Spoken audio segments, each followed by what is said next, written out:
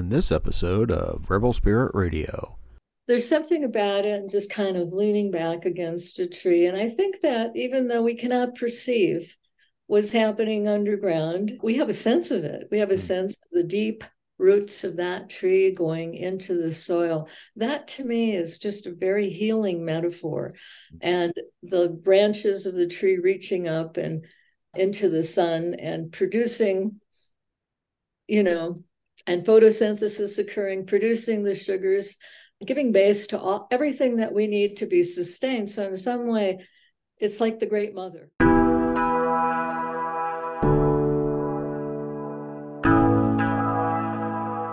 Welcome to Rebel Spirit Radio, exploring the frontiers of spirituality, consciousness, the esoteric, and humanity's sacred relationship with the living earth. I'm your host, Nick Mather, and in this week's episode, author Judith Polich joins me to discuss her book, Why Can't We Be More Like Trees? The Ancient Masters of Cooperation, Kindness, and Healing. Among other topics, Judith discusses the importance of recapturing the magic of seeing the world through an unconditioned lens, and the many virtues that trees teach, including learning how to be together in community. Also, please be sure to like and subscribe to this podcast on whatever platform you use to listen to or view podcasts. Your support is truly appreciated. Judith Polich is a former lawyer, environmentalist, and wetlands advocate. She holds a Master of Science degree in Environmental Studies and Environmental Education from the University of Wisconsin.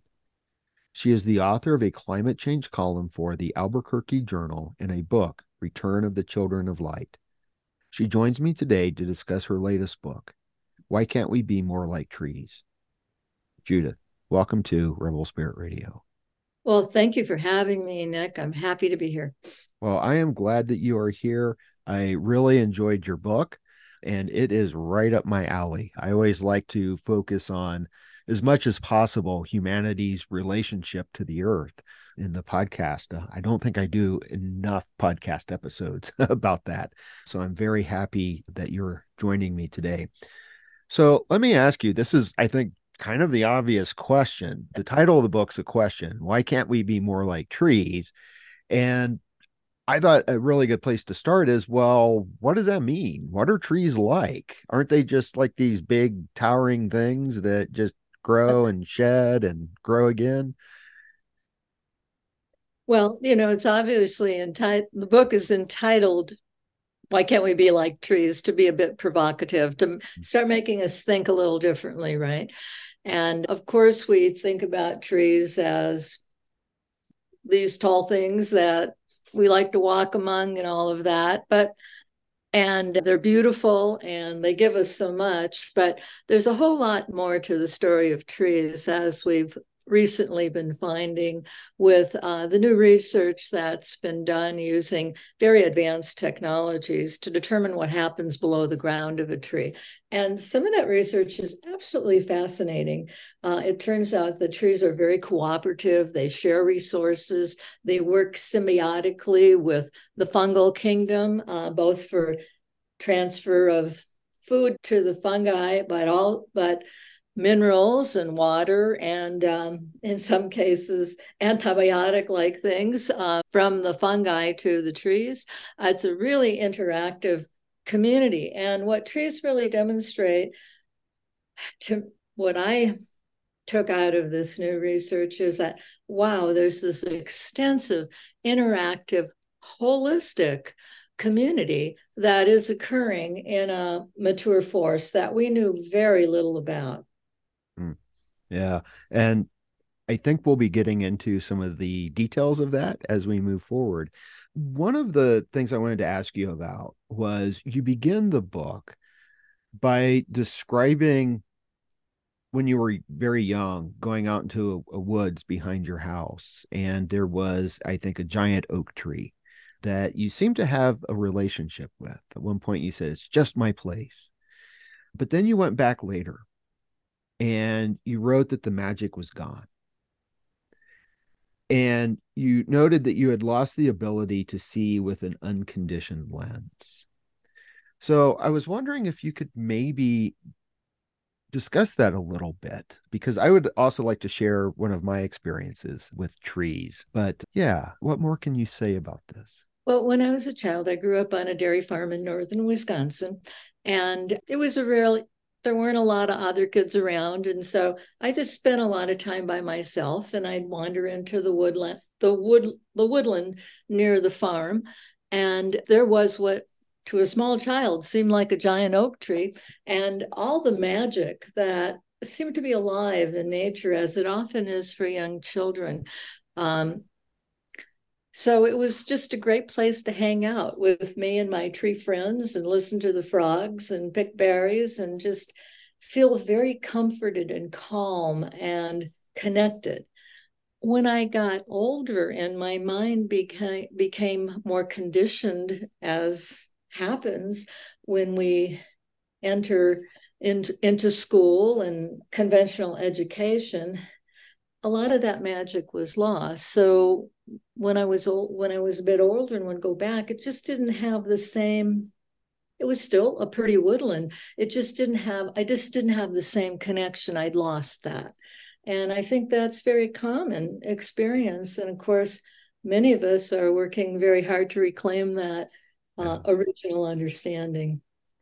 Yeah. Let's talk a little bit about this conditioned lens, because I think that's a big part of the work, and it's phrased in different ways. And one of the ways you discuss this is in terms of a paradigm, and that it seems like when we are educated into a very specific Western paradigm, Mm-hmm. and it seems like that's what conditioned you. And, we need to move out of that paradigm. So, to understand what this new paradigm is, maybe it's helpful to take a moment to talk about what the current paradigm is and how it conditions us. Yeah, one of the things I talk about is that we have, many of us, become disillusioned, disconnected, and diseased, in other words. And a lot of that is this sense of separation that is built into our cognitive thinking process, where it's sort of a them, us, and our ego-based consciousness, which, there's the subject and there's the object, and that's a useful way of thinking, but it's not the only way, and it needs to be balanced with, I believe, a more holistic view, recognizing that we're part of something larger. And yeah, use these wonderful cognitive skills that we have developed over time when it's appropriate, but it's not a worldview. Yeah. And it seems to me, though, that part of this conditioned lens is also seeing trees as just material, potential material to build stuff. That's right. We have developed a sense of viewing everything outside of ourselves, as outside of humans, as a commodity that's just there for our use. And so, there is this need to move away from that, because you spend quite a bit. I think you have an entire chapter on the current ecological crises that we are facing. And Right. we always have to use the plural. And that's why we have to move beyond where we are. How do you think, because I know you've got a background in environmental education, and I'm curious about this. How do you think we can get people to, how can we educate people along these lines? Well, one very important thing is just get people out in nature, and because nature kind of does it for us if we can just spend more time in the outdoors in calm and quiet natural spaces. Something happens. First of all, we start letting go of the stresses of our daily existence, and most people's lives are very stressed. And then there are deeper levels of which, in ways that nature can bring us back into balance. We know that just by the smells Mm. of nature and what we breathe in, that chemically, that there are healing components to that. And but I think there's something else that happens, that is quite important. And the more time we spend in nature and just focused on what's around us, we drop what's called the executive function of our mind. That's the part of our mind that's always thinking and going here and there and planning and whatnot. And that softens. And as that softens, another part of our mind comes forward, which is called the default mode. And basically, that part of our mind is more holistic, naturally more holistic. So we can begin to see and perceive things in an entirely different manner. I think most of us have experiences. They've experienced some of the what you call magic that can occur in nature, where suddenly we're just feeling more connected with everything. So that's one way. Okay. Yeah, I am currently teaching a class on ecology, economy, and Christ is the title of the class. I took it over for someone who left like 2 weeks before the semester began. And I was told, well, you can do this however you want. But so there's not a lot of Christ in there. There is some theology. But one of the things that I'm having students do is find a Gaia place. And I kind of stole that from Stephen Harding. And it's interesting because I want them to connect. And what's interesting is how many of them found a Gaia place near a tree. Mm-hmm. And it just seems like there's something that draws us to trees. Absolutely. I mean, and it doesn't have to be a big giant tree. I mean, when I was a young person, my big oak tree was really a pretty small oak tree. Now it's a pretty big oak tree. But there's something about it and just kind of leaning back against a tree. And I think that even though we cannot perceive what's happening underground, we have a sense of it. We have a sense of the deep roots of that tree going into the soil. That to me is just a very healing metaphor.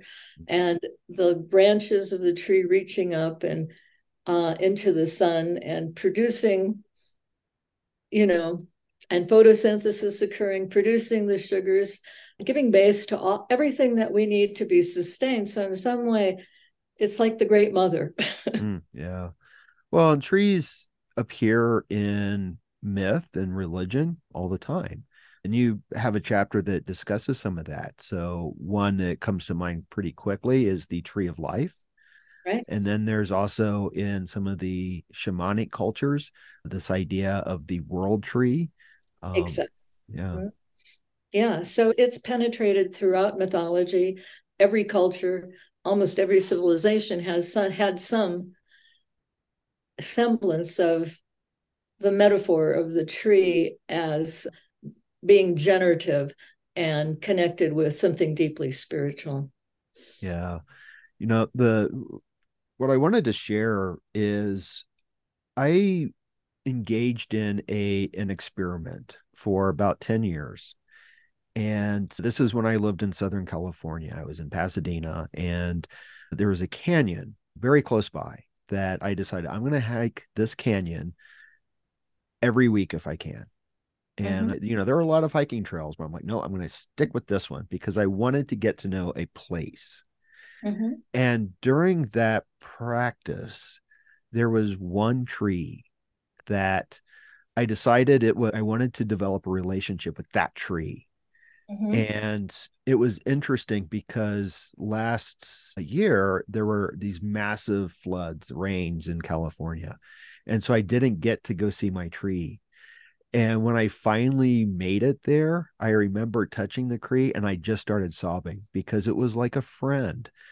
And it seems to me, I'm using that, my personal experience, but it seems like we all kind of need to do that. We need to develop these kind of emotional relationships with the trees and the land. It is emotional.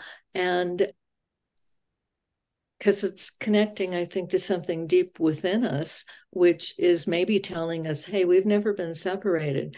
We may live our lives and feel that we're separate from others, from all of nature. But when we get close to, when you allow yourself to open in that way and to feel whatever comes through, the message is we're really all one. We are connected.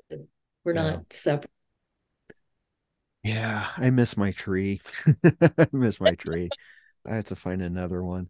But let's go a little bit more in depth about the things that trees can teach us. And so I thought that uh, some of the science is interesting, and some of it I've seen headlines, but I'm also looking for these things. So let's start with communication. And I think that also connects to interconnection, perhaps. But the phrase that I've heard or seen in headlines is the world, what is it, the World Wood Web? Worldwide wood. Wide Web. Yes, that's it. Right. That's Susan it. Simone, the forest ecologist who first began to do this research to show us this interconnection between the fungal community and the trees, plants of the forest, and it really grasslands, everything is interconnected with a network of the little fibers that come off of the fungi. Well, there's a lot going on there. There's information being passed back and forth from the tree roots through the fungi to other trees. And so that's a level of communication that has been documented. And the form that communication takes, obviously, is very different than communication happens for us. But there's an exchange of not just information, there's an exchange of food. The sugars from the tree are feeding the fungi. The fungi are giving back what minerals and the necessary things that trees may need, nitrogen, things like that, water. There's information that is exchanged among different parts of the tree network in terms of necessary defenses that they need to develop in case of some kind of predatory invasion or something. So there's a lot going on, and there's a lot of different types of communications that happens between systems underground that we weren't aware of. That's one level of communication that happens with trees. There are many others, but just within those interactive below ground networks. I mean, we didn't know what was going on in the soil because, of course, we couldn't see it. We might be able to see a few worms and, things like that, but everything was happening at a much smaller level than we could perceive until these other technologies were used to take a look at what's going down, what's happening below the ground. Yeah, and the trees communicate not just with the fungi, but they communicate with each other. Isn't that They correct? communicate with each other. That's right. And they do that through, among other ways, but probably primarily above ground through sense. They emit scents, just like when you walk into pine forest, you can smell the piney feel of the trees. Those are terpenes. They're chemically composed, and they have a number of functions, and they can change. They can emit different chemical signals that other trees can pick up, and those may tell them that there's a certain threat. And so that allows other trees to prepare for it by figuring out how to deal with whatever that predator might be. Mm. It also uh, seems, and this is something you discuss in the book, that trees have a sense of care, because you describe how a tree that is dying may kind of, I don't know if I'm using the correct language here, but sort of dump their nutrient load so another tree can pick that up. That's right. They will definitely do that. And then whether it's dispersed throughout the network or through specific trees, there's also even trees that aren't dying are going to share. It's well documented that they will share their sugars from photosynthesis with other trees so that there's more of a balance in terms of everybody's taken care of. What's called mother trees, which is a term that Susan Simone came up with, larger, older trees in a forest, actually send out food in the form of that they've generated through photosynthesis to their offspring. And so those, we use terms when we think of cooperation, kindness, sharing, caring for others. in our way of looking at things, it doesn't necessarily translate directly to what trees are doing, but it certainly is an interesting parallel. Well, it makes me wonder that if a tree is dying and they share their nutrients with another tree, on some level, it seems like the tree is cognizant of its upcoming demise. Well, cognizance is a very interesting concept. And I talk at various times in my book about things like, does this mean they have cognition? Does this mean they have intelligence? Does this mean there's consciousness? And again, looking at it from our lens, which is based on our means of perception, it's an interesting question because it's not cognizance like we might think of cognizance, because obviously we have a brain and a spinal cord and they don't, right? But there's something going on there that indicates what I think of as a type of learning of intelligence, but I hesitate at using the word intelligence. So I use the word smarts. There's something going on there. Yeah. Yeah. The phrase that came to my mind is just different ways of knowing. Different ways of knowing. Yeah. I think that there's a lot that is happening within the plant community that we were clueless about. And some of their ways of gleaning information, exchanging information, and learning seem very alien to us, as almost like they're other. But that doesn't mean that something isn't going on there, something that is fascinating and that we need to pay attention to. Yeah, well, even the suggestion that plants or trees may have some kind of consciousness is really radically against that conditioned paradigm that we were all kind of educated with. Absolutely. I mean, there are plant neurobiologists who are doing some really interesting research, but they're considered fairly non-traditional within their fields, even though the research is just fascinating. And it's, we're dealing with, as you said earlier, paradigm shifts. And it certainly is a big paradigm shift overall to begin to think about the possibility that everything might be alive, interconnected, and more conscious, or conscious in different ways, but have an interactive type of, I can't use anything else but consciousness. It kind of pushes a lot of boundaries, certainly the conventional boundaries. Yeah, and they need to be pushed. And, I think it's fascinating because once we start thinking about this possibility, it opens up so much, because you wrote that plants can learn. Oh, yeah, it's well documented. Gagliano and her research documenting the learning in plants, you bet. These are, we're just not used to thinking that way, but they learn in the most expedient way within their system, so they don't waste energy. So there's something that's happening. They can retain memory for months. And I never thought that was possible. But I mean, that's the thing, that some of this research that I talk about in my book that has come out in recent years is just mind-boggling. It is. And, when I teach introduction to philosophy, I always include things like this. I'm kind of a rebel that way. But one of the things that I always tell my students is that even though there is some evidence that plants feel and have some kind of awareness, that I'm just glad that I can't hear my broccoli scream. Right. But you wrote this sentence, and I was trying to find the exact sentence, and I don't see it in my notes here, but it was essentially, you noted that plants can tell when something is eating them.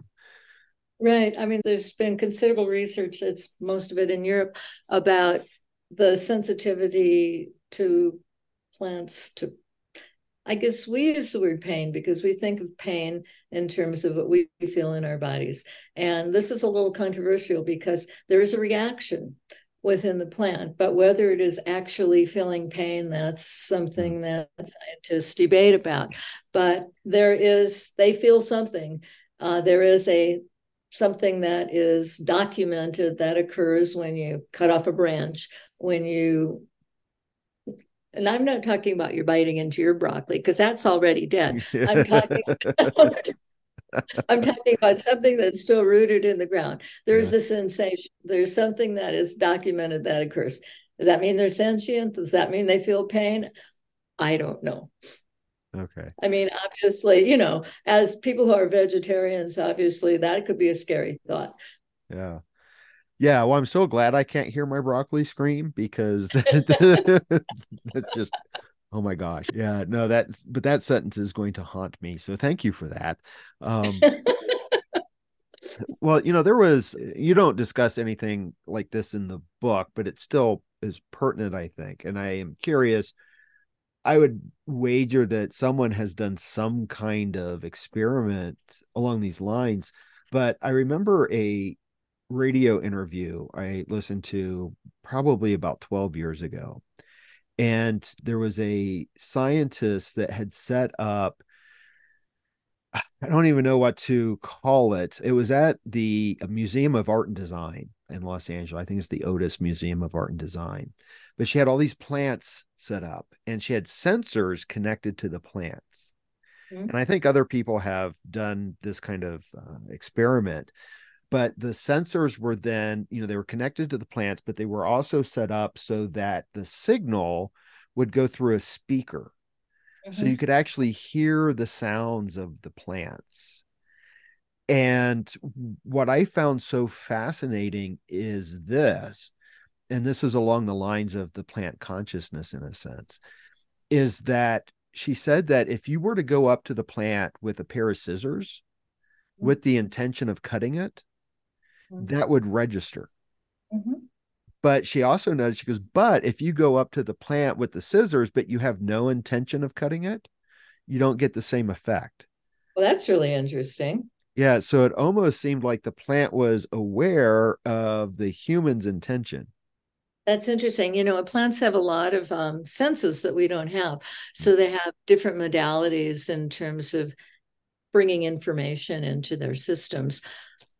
And I think that hasn't been explored maybe as much as it could be, but it doesn't entirely surprise me, though. I don't know what to make of that, frankly. Yeah. Well, and it was interesting because I don't know that she knew what to make of it. And the interviewer asked her, why are you doing this in an art museum? Why aren't you doing this in the lab? And she's like, no one will let me do it in a lab. Right. That she had to do it at an art museum.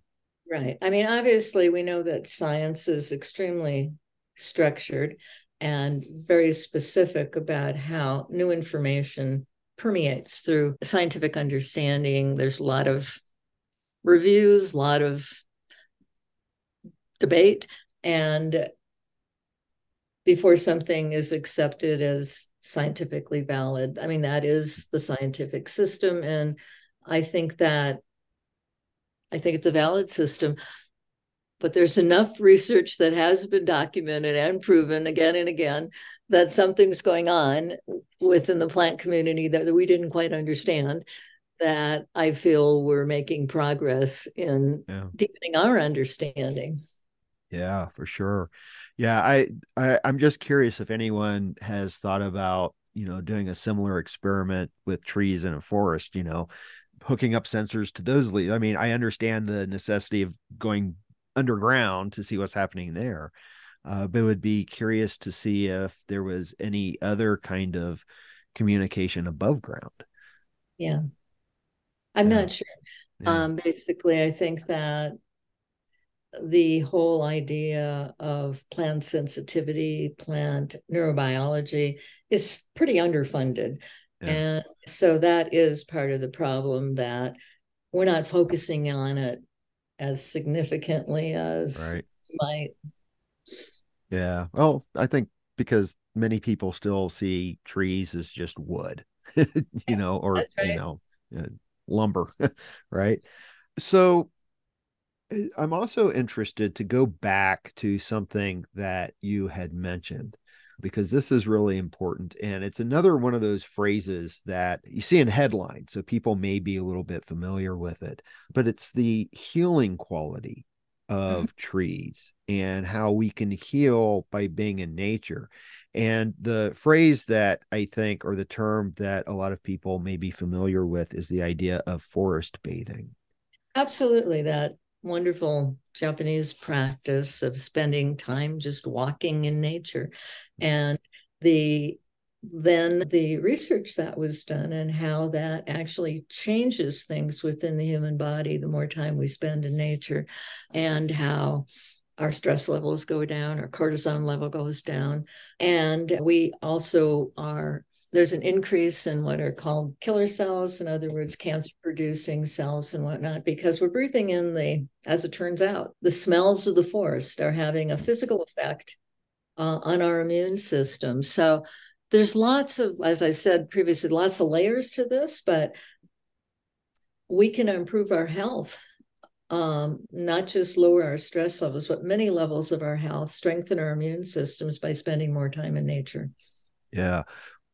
My canyon helped me a lot because I would go there when I was also working on my dissertation, which was probably one of the most stressful things I've ever done in my life.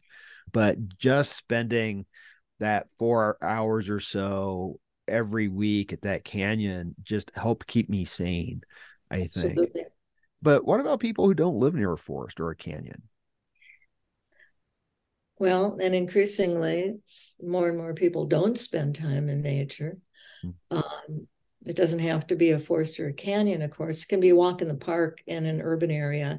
And if little pieces of nature are built into more urban areas, it's much healthier.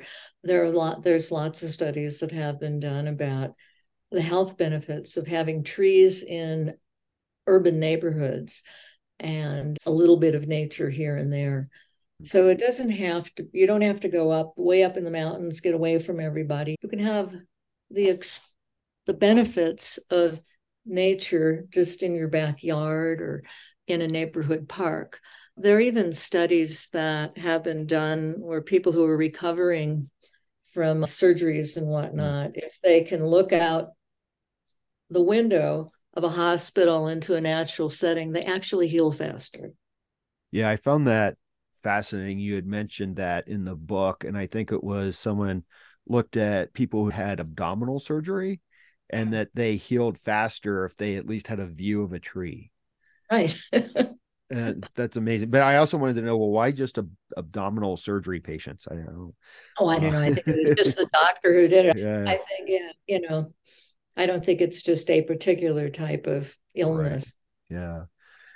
Yeah. Well, it is healing. And I know that it addresses a lot of other issues. There's an organization that I'm familiar with in the Los Angeles area called Tree People. Mm-hmm. And what they do is they go into these very urban neighborhoods, usually minority neighborhoods that tend to have a lack of trees, and they're going in and they're planting trees. Right. And that transforms the whole neighborhood, transforms interactions within a neighborhood as well. Yeah. So it seems like what we need to do is plant more trees. One That's level. part of it. That's for Yeah. sure. There are tree planting initiatives all over the world, as we know. Yeah. But that alone is not going to get us out of the climate crisis. It's much deeper than that. Yeah. Do we plant trees at a greater level than what we cut them down? That Okay, so historically, there used to be about 3 trillion trees on the planet. There's about 1 trillion now. Researchers indicate that we have room to plant another trillion. We're losing trees also rapidly from forest fires and things like that, not just commercial use. Trees take a long time to grow. I mean, so it's not like you're going to get immediate carbon sequestering benefit if you plant a little tree. It's going to be 20 years before there's a significant benefit. So it's a big part of the climate solution. It's not the only thing that we can do. But what's interesting is that countries around the world have massive tree planting efforts. I mean, some countries, they'll plant 1 million in a few days. They just get everybody engaged. And it's a wonderful thing. And it takes people into nature, but it's a long, slow process for it to have an effect on concentrating carbon. Yeah. What else can we learn from trees? Yeah, I'm just going to leave it like that. What else can we learn from trees?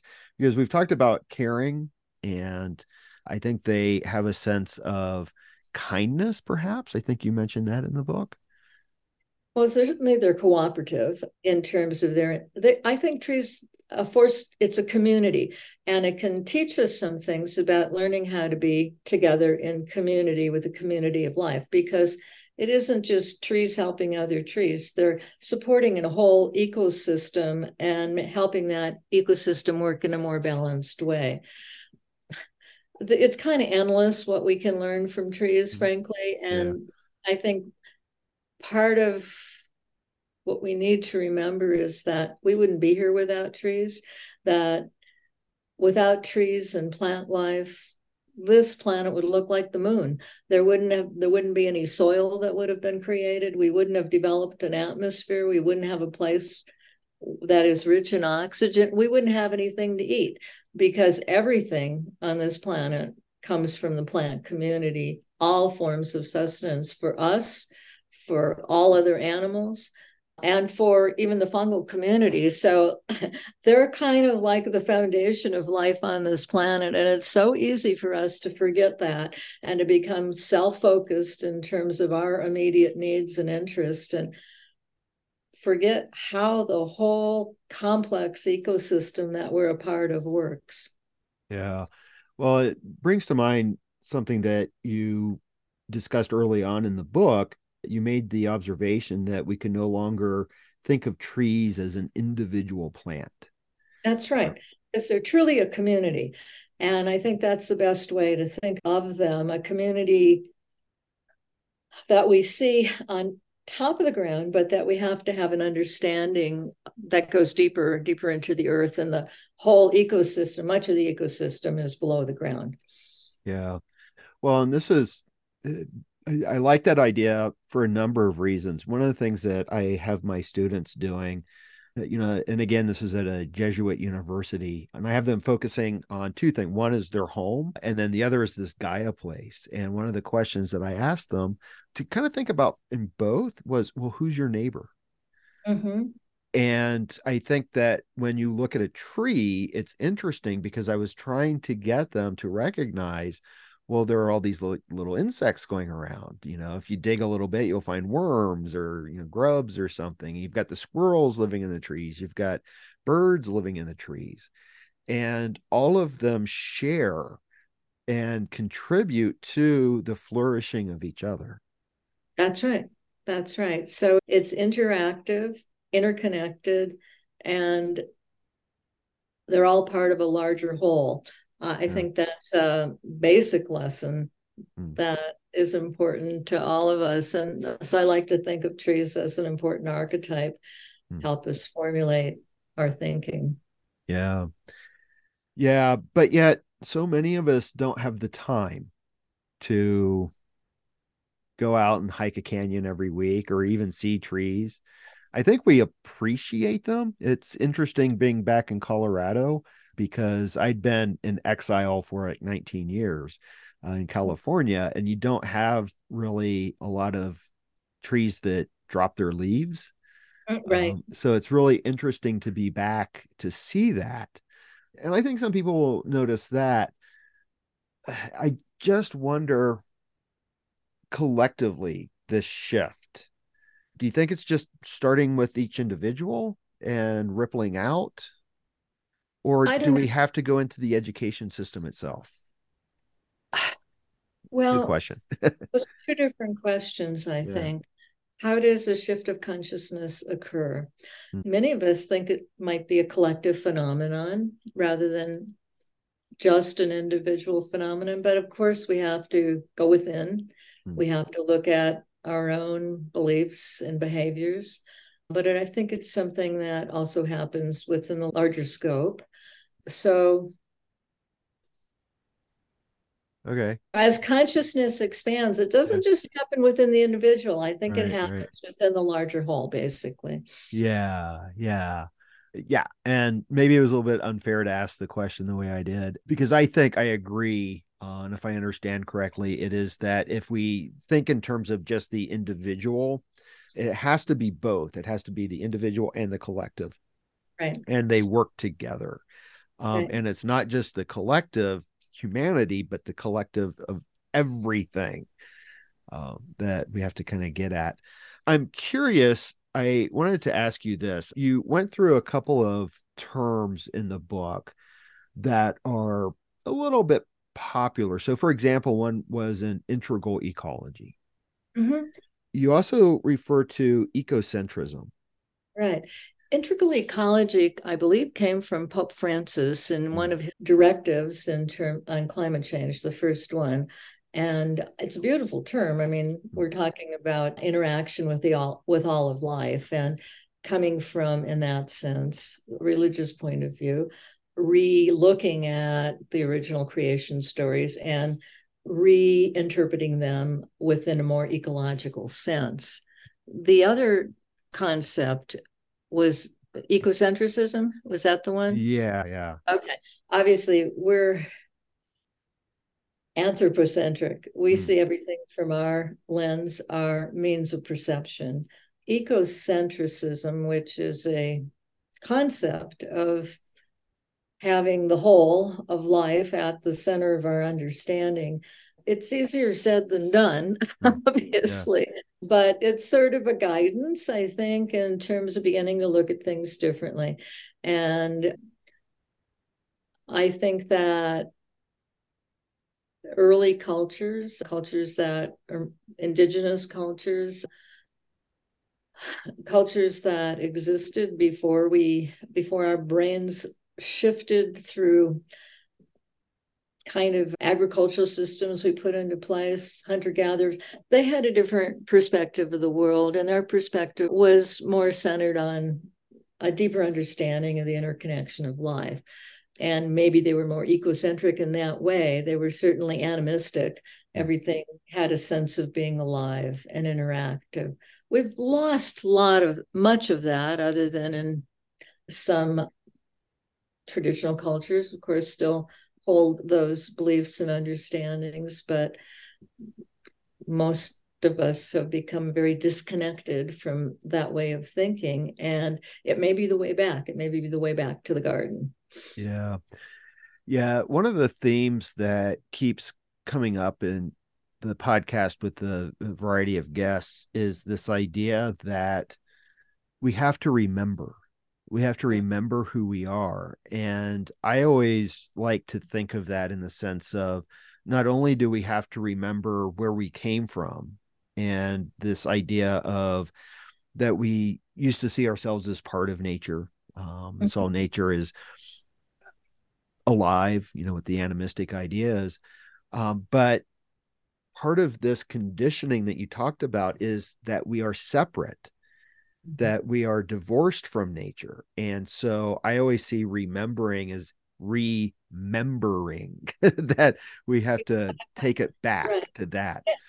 Just because we're conditioned to certain viewpoints and have these cognitive biases that have developed over time doesn't mean it's accurate, Right. doesn't mean it can't be changed. I mean, if anything, we know about the plasticity within our own brains. We can learn new things. We learn new things all the time. We can learn new ways of perceiving. And in many ways, what we're talking about is relooking at some of the old ways and integrating a deeper sense of wholeness and understanding of the validity of all life and the interconnection of all life into our everyday thinking. We can do both. And it isn't that we have to give up one for the other. Both are necessary skill sets. Yeah. I just find it very difficult to, when we're in this sort of paradigm, it's like the fish in water that doesn't know it's in water. Right, right. And sometimes, I see humanity as being like that. We exist within this paradigm, but we don't actually see how that paradigm has conditioned us. I think that a lot of us have spiritual practices, and I think that helps us to step out of our external reality and into a deeper inner reality. And I'm not saying the spiritual practice in itself is necessary, but I think it's a helpful tool to hold on to a sense of wholeness as we walk in the world. Yeah, well, it seems to me, I mean, and this is just my opinion and coming from my own experiences, but when I connect to the natural world and feel that sense of belonging and wholeness, that is spiritual to me. Absolutely. Absolutely. And I mean, it was certainly my first deep spiritual connection. It is for many of us. And it's one we can keep returning to again and again. And in my way of thinking, as it has evolved over time, there's really no great separation between getting there through nature or getting there through an esoteric or a spiritual practice. It's all bringing us back to a whole. And it does have to be approached individually. You have to put some attention into it for it to happen. Yeah. Well, going back to this ecocentrism, I wanted to ask you, because you wrote in the book that you're not comfortable with that term. I don't know how to apply it. I mean, what does it mean when I go grocery shopping?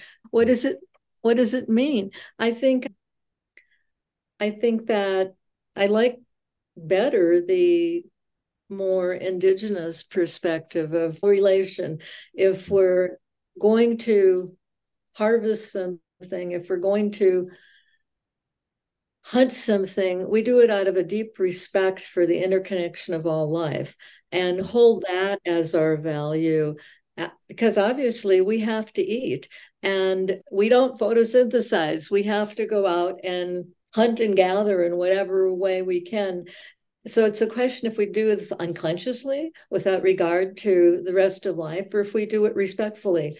So that is, I think, a better way for me personally to handle that. Yeah. Well, and this is something that is one of my abiding interests, is this idea that nature can teach us, that nature, and not just teach us on a material level, but can teach us morality in a sense. And the morality that I see is always in the virtues. I mean, part of what my book is about is looking at old narratives, old stories we tell about ourselves that no longer work, that no longer have survival value, and looking at what some of the new emerging narratives are. And those are the narratives that guide us and help us how to be in this time of transition, in this time when our planet is so threatened by our thoughtless interaction with it. So we obviously need something new, some deeper sense. And we maybe don't have to look a whole lot further than nature itself as we deepen and science, both science and religion are leading us to these new connections and understandings, which is, I think, what I find so powerful and so helpful. Yeah. Well, and it's what I see is the lessons that we can learn from trees. And what comes out is, and we've already mentioned some of these, but, kindness, connection, care, intelligence, Yes. Something's going on. Yeah. Well, and I think that you brought up something that's really important, is to develop these senses of respect and gratitude. Exactly. Yeah. I mean, there's this dichotomy between the part of us that is so self-centered and ego-based and the part of us that can expand beyond this and take in a larger understanding of our community and where our life comes from. So it's pretty hard not to have a sense of gratitude for all of that we're given here. Yeah. Well, and it seems also that if we think about trees and other plants as being alive and having an intelligence, that when I sit down to eat my broccoli, that I show that gratitude and respect. and Right. kind of give thanks to it. Exactly. I think that is part of how we hold the interconnection, is by recognizing that we're part of this larger whole and that we're grateful for all of the contributing parts. Yeah. Now you discussed, and this is kind of along the lines of an ethic in a sense. And, again, I'm huge on environmental virtue ethics. That's why I'm always like identifying these. But you also noted another possibility, which is developing a kind of contractual relationship. Right. I mean, maybe that comes from my legal background. It seems that's the part that we're missing. We're really good at taking, we're not so good at giving. And so if we look at the climate crisis that we have created here, one metaphorically, a way to look at how we get out of it is by having a new contractual understanding that we have to give back to nature, not just take. That the Garden of Eden that we were given requires that we care for that garden, that we protect that garden. So that means, yes, planting lots of trees, trillions, a trillion trees. That means also setting aside 30% of our waters, 30% of our land base as protected. That's the consideration, part of the consideration of this contract, this new contract we can have with the natural world so that we can find our way out of this climate crisis. And so for me, the contract analogy works. If we were to take those steps, we could help bring the planet back into balance. And trees are, of course, an essential, trees and plants are essential part. I mean, that's what we're working with. We have to work with them as allies in terms of transforming and rebalancing our world, rewilding our world, all of these things. Yeah, it's a rewilding, but also returning magic to the world, Yeah. in a sense, I think.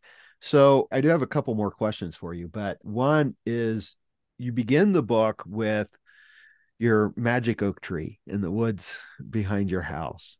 And that pretty early on in your college career, you went back and the magic was gone.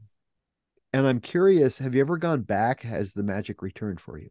Into that tree and that forest. I haven't been there in a long time, but it's all kind of overgrown now. The tree is pretty darn big. Yeah. But the magic did come back to me when I was in college and when I was a part of the early ecological movement. And suddenly there was this sense in the early cities that, for those of us who were immersed in the early ecological movement, everything was once again alive and interactive. Yeah. So I was able to recapture it with the community of like-minded people in the early 70s. It did come back. Yeah. Well, and it seems like it kind of died away for a little bit, but now it's roaring back. And I think a lot of it's out of necessity. So that's right. It's of necessity. And it's also, I think there's something deeper going on as overall consciousness is transforming. It may not seem that way if we're just reading the news and hearing the horrible things that are happening everywhere. But I think at an individual level, people are reaching deeper into themselves and reclaiming their sense of wholeness and then extending that out into the larger world. Yeah, I find that one of the things that a lot of people struggle with, and I struggle with this as well, is the situation seems so overwhelming, and it's not just climate change. I mean, this is why I always refer to it actually as the ecological crises, because it's in the plural.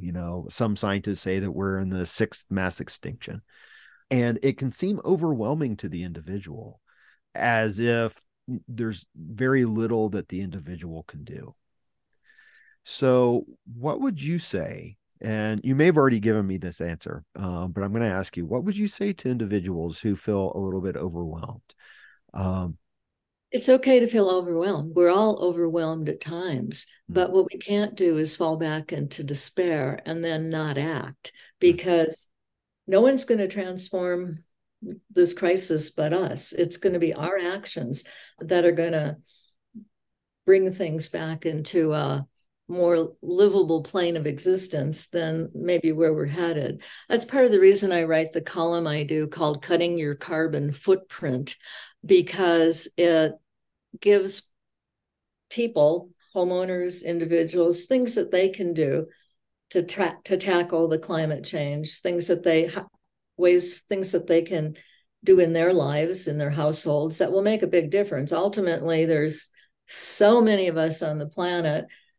Every individual's action, especially those of us who live in the parts of the world that are responsible for a lot of carbon that gets emitted in the air, everything we do that can cut little things in our lives and big things, what we drive, how we heat our homes, all of those kind of things are critically important. So there's no reason to feel despair. We can feel really concerned, but take that concern and do something with it. Yeah, I think that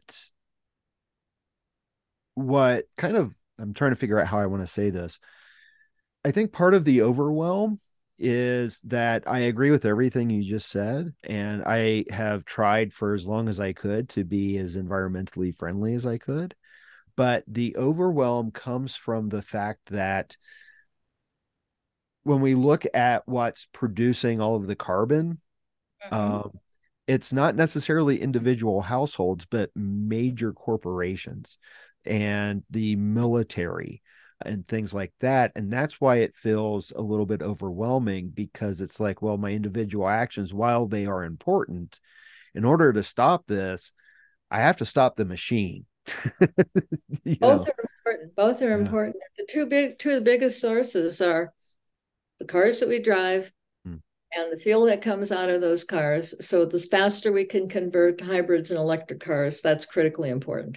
Second thing is the heat that is used to generate our homes. So if you can get solar on your roof, that's a really big deal. If you can't, work to get the utility companies in your state to begin to use more and more non-fossil fuels, and as they are here in this part of the country. And those are two huge things that are going to help us to keep climate change at a sustainable level.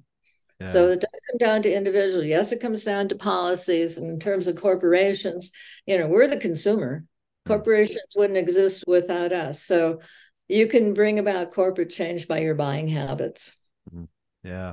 Well, I always try to remind myself of something that Thoreau wrote, which was "Let your life be a friction to the machine." Yeah. So I think I know the answer to this question, but I often like to ask my guests when we're discussing our environmental situation, do you have hope? I do. I have to have hope. I mean, I get up in the morning and I do my practice and then I read the paper. Yeah. And so the world enters in pretty quickly. And then I have to balance within myself the reality of what's happening out there and what I feel we can do to, I don't want to use a trite phrase, but it is maybe trite, hold the light and bring that light into a larger, fuller sense through our actions and activities and how we might influence others. I have to have hope for the future because I love this planet. I love its life forms. I love everything about it. So I have to have hope. For me, it's not a choice. Right. All right. Very good. Yeah, I agree. I think we have to have hope, but I think we also need all these other virtues that the trees can teach us, the Absolutely. Gratitude and respect and the kindness and the intelligence. I know that we are pretty much out of time here, but let me ask you a couple of questions. One is, what are you working on next? What's coming up for you? Well, I'm exploring the idea of resilience. I mean, a lot of people are. It's a huge word right now, right? And resilience from the perspective of how we hold on to hope, how we hold on to continuing to do service in increasingly challenging and chaotic world. And so that's one theme I'm exploring. I'm also, through my column, which is an ongoing look at things that are evolving in climate change research, keeping my foot in basically, and trying to take what sometimes are complex ideas and put them in a more simplified form so that people can understand, what does this mean for me? And what does it mean in terms of my own life? What policies are important to support? Ultimately, it's a complex system that we interact with to bring about the kind of policy changes that are needed. There's the individual level, and there's how we impact larger changes. So keeping my hand in those kind of things pretty much is how I see my way forward. Okay. Well, that's interesting, the idea of resilience, and something that is just getting onto my radar, I think. But I think it's also important. All of this is incredibly important. The work you're doing is important. And I think that bringing it to a larger audience is also incredibly important. I always felt like that's what I do as a teacher, is I have to take these kind of complex ideas and translate them. Exactly. And your book is very accessible, and it's a really good read. And I think that anyone who loves trees, and who doesn't love a good tree, would enjoy it. So let me ask you, is there a place where people can go to find out more about you and your work? Yeah, I have a website, and the website is the same name as my column. It's cuttingyourcarbonfootprint.com. No spaces between the letters, cuttingyourcarbonfootprint.com. On the website, there's information about this book, another book that I wrote, other writings, and a lot of my columns on climate change, which have been in the Southwest Papers, the Albuquerque Journal, and other papers here. And they're readily available to people without a subscription that way. And so it's cuttingyourcarbonfootprint.com. No spaces. Okay. Well, I will put a link for that in the show notes in the video description. I will also put links for your book. And the book is out now, right? Right. It came out about a week ago. Yeah. Okay, wonderful. Well, So people congratulations can on get that. it from any source. They can order it from their favorite bookstore. They can go online if they wish to. Yeah. Yeah. I usually put in two links. I put in one for the publisher, and then the other is I tend to use bookshop.org, Sure. because Jeff Bezos is rich enough and doesn't need any more of our money. And Although I know sometimes Amazon's a little bit cheaper. We do what we can. So, Judith, thank you so much for taking the time to speak with me. I really enjoyed the conversation. And yeah, now I kind of want to go and see some trees, I think. I enjoyed our talk as well. I appreciate your having me on your program. And that's a wrap on episode 114 of Rebel Spirit Radio. Thank you so much for listening or watching if you're part of my YouTube audience. Now, you know what's coming. All the usual. Sign up for my Patreon. Share this with friends, family, coworkers, and on social media. Subscribe to the podcast on whatever platform you use to listen to or view podcasts. You know the grind. But here's the thing, all of that is really important. Putting this podcast together takes a lot of time and effort. Right now, it's a labor of love. I'm in the process of making changes to improve the podcast and the YouTube channel. It's slow going, but your support will help me speed up the process and ensure that I can continue with the podcast and offer much more content than what I provide now. As I always like to say, I'm here in the Front Range now doing missionary work in regards to religion, spirituality, and ecology, psychedelics, and consciousness, and how all of this can help us heal humanity's relationship with the sacred earth. So if you feel moved by the rebel spirit, and I sure hope that you do, then please, by all means, help me in my efforts to share the good news. I'm Nick Mather, and you've been listening to or watching Rebel Spirit Radio. Until next time, may you be in peace, may you flourish in all possible ways, and may you continue to nurture your rebel spirit.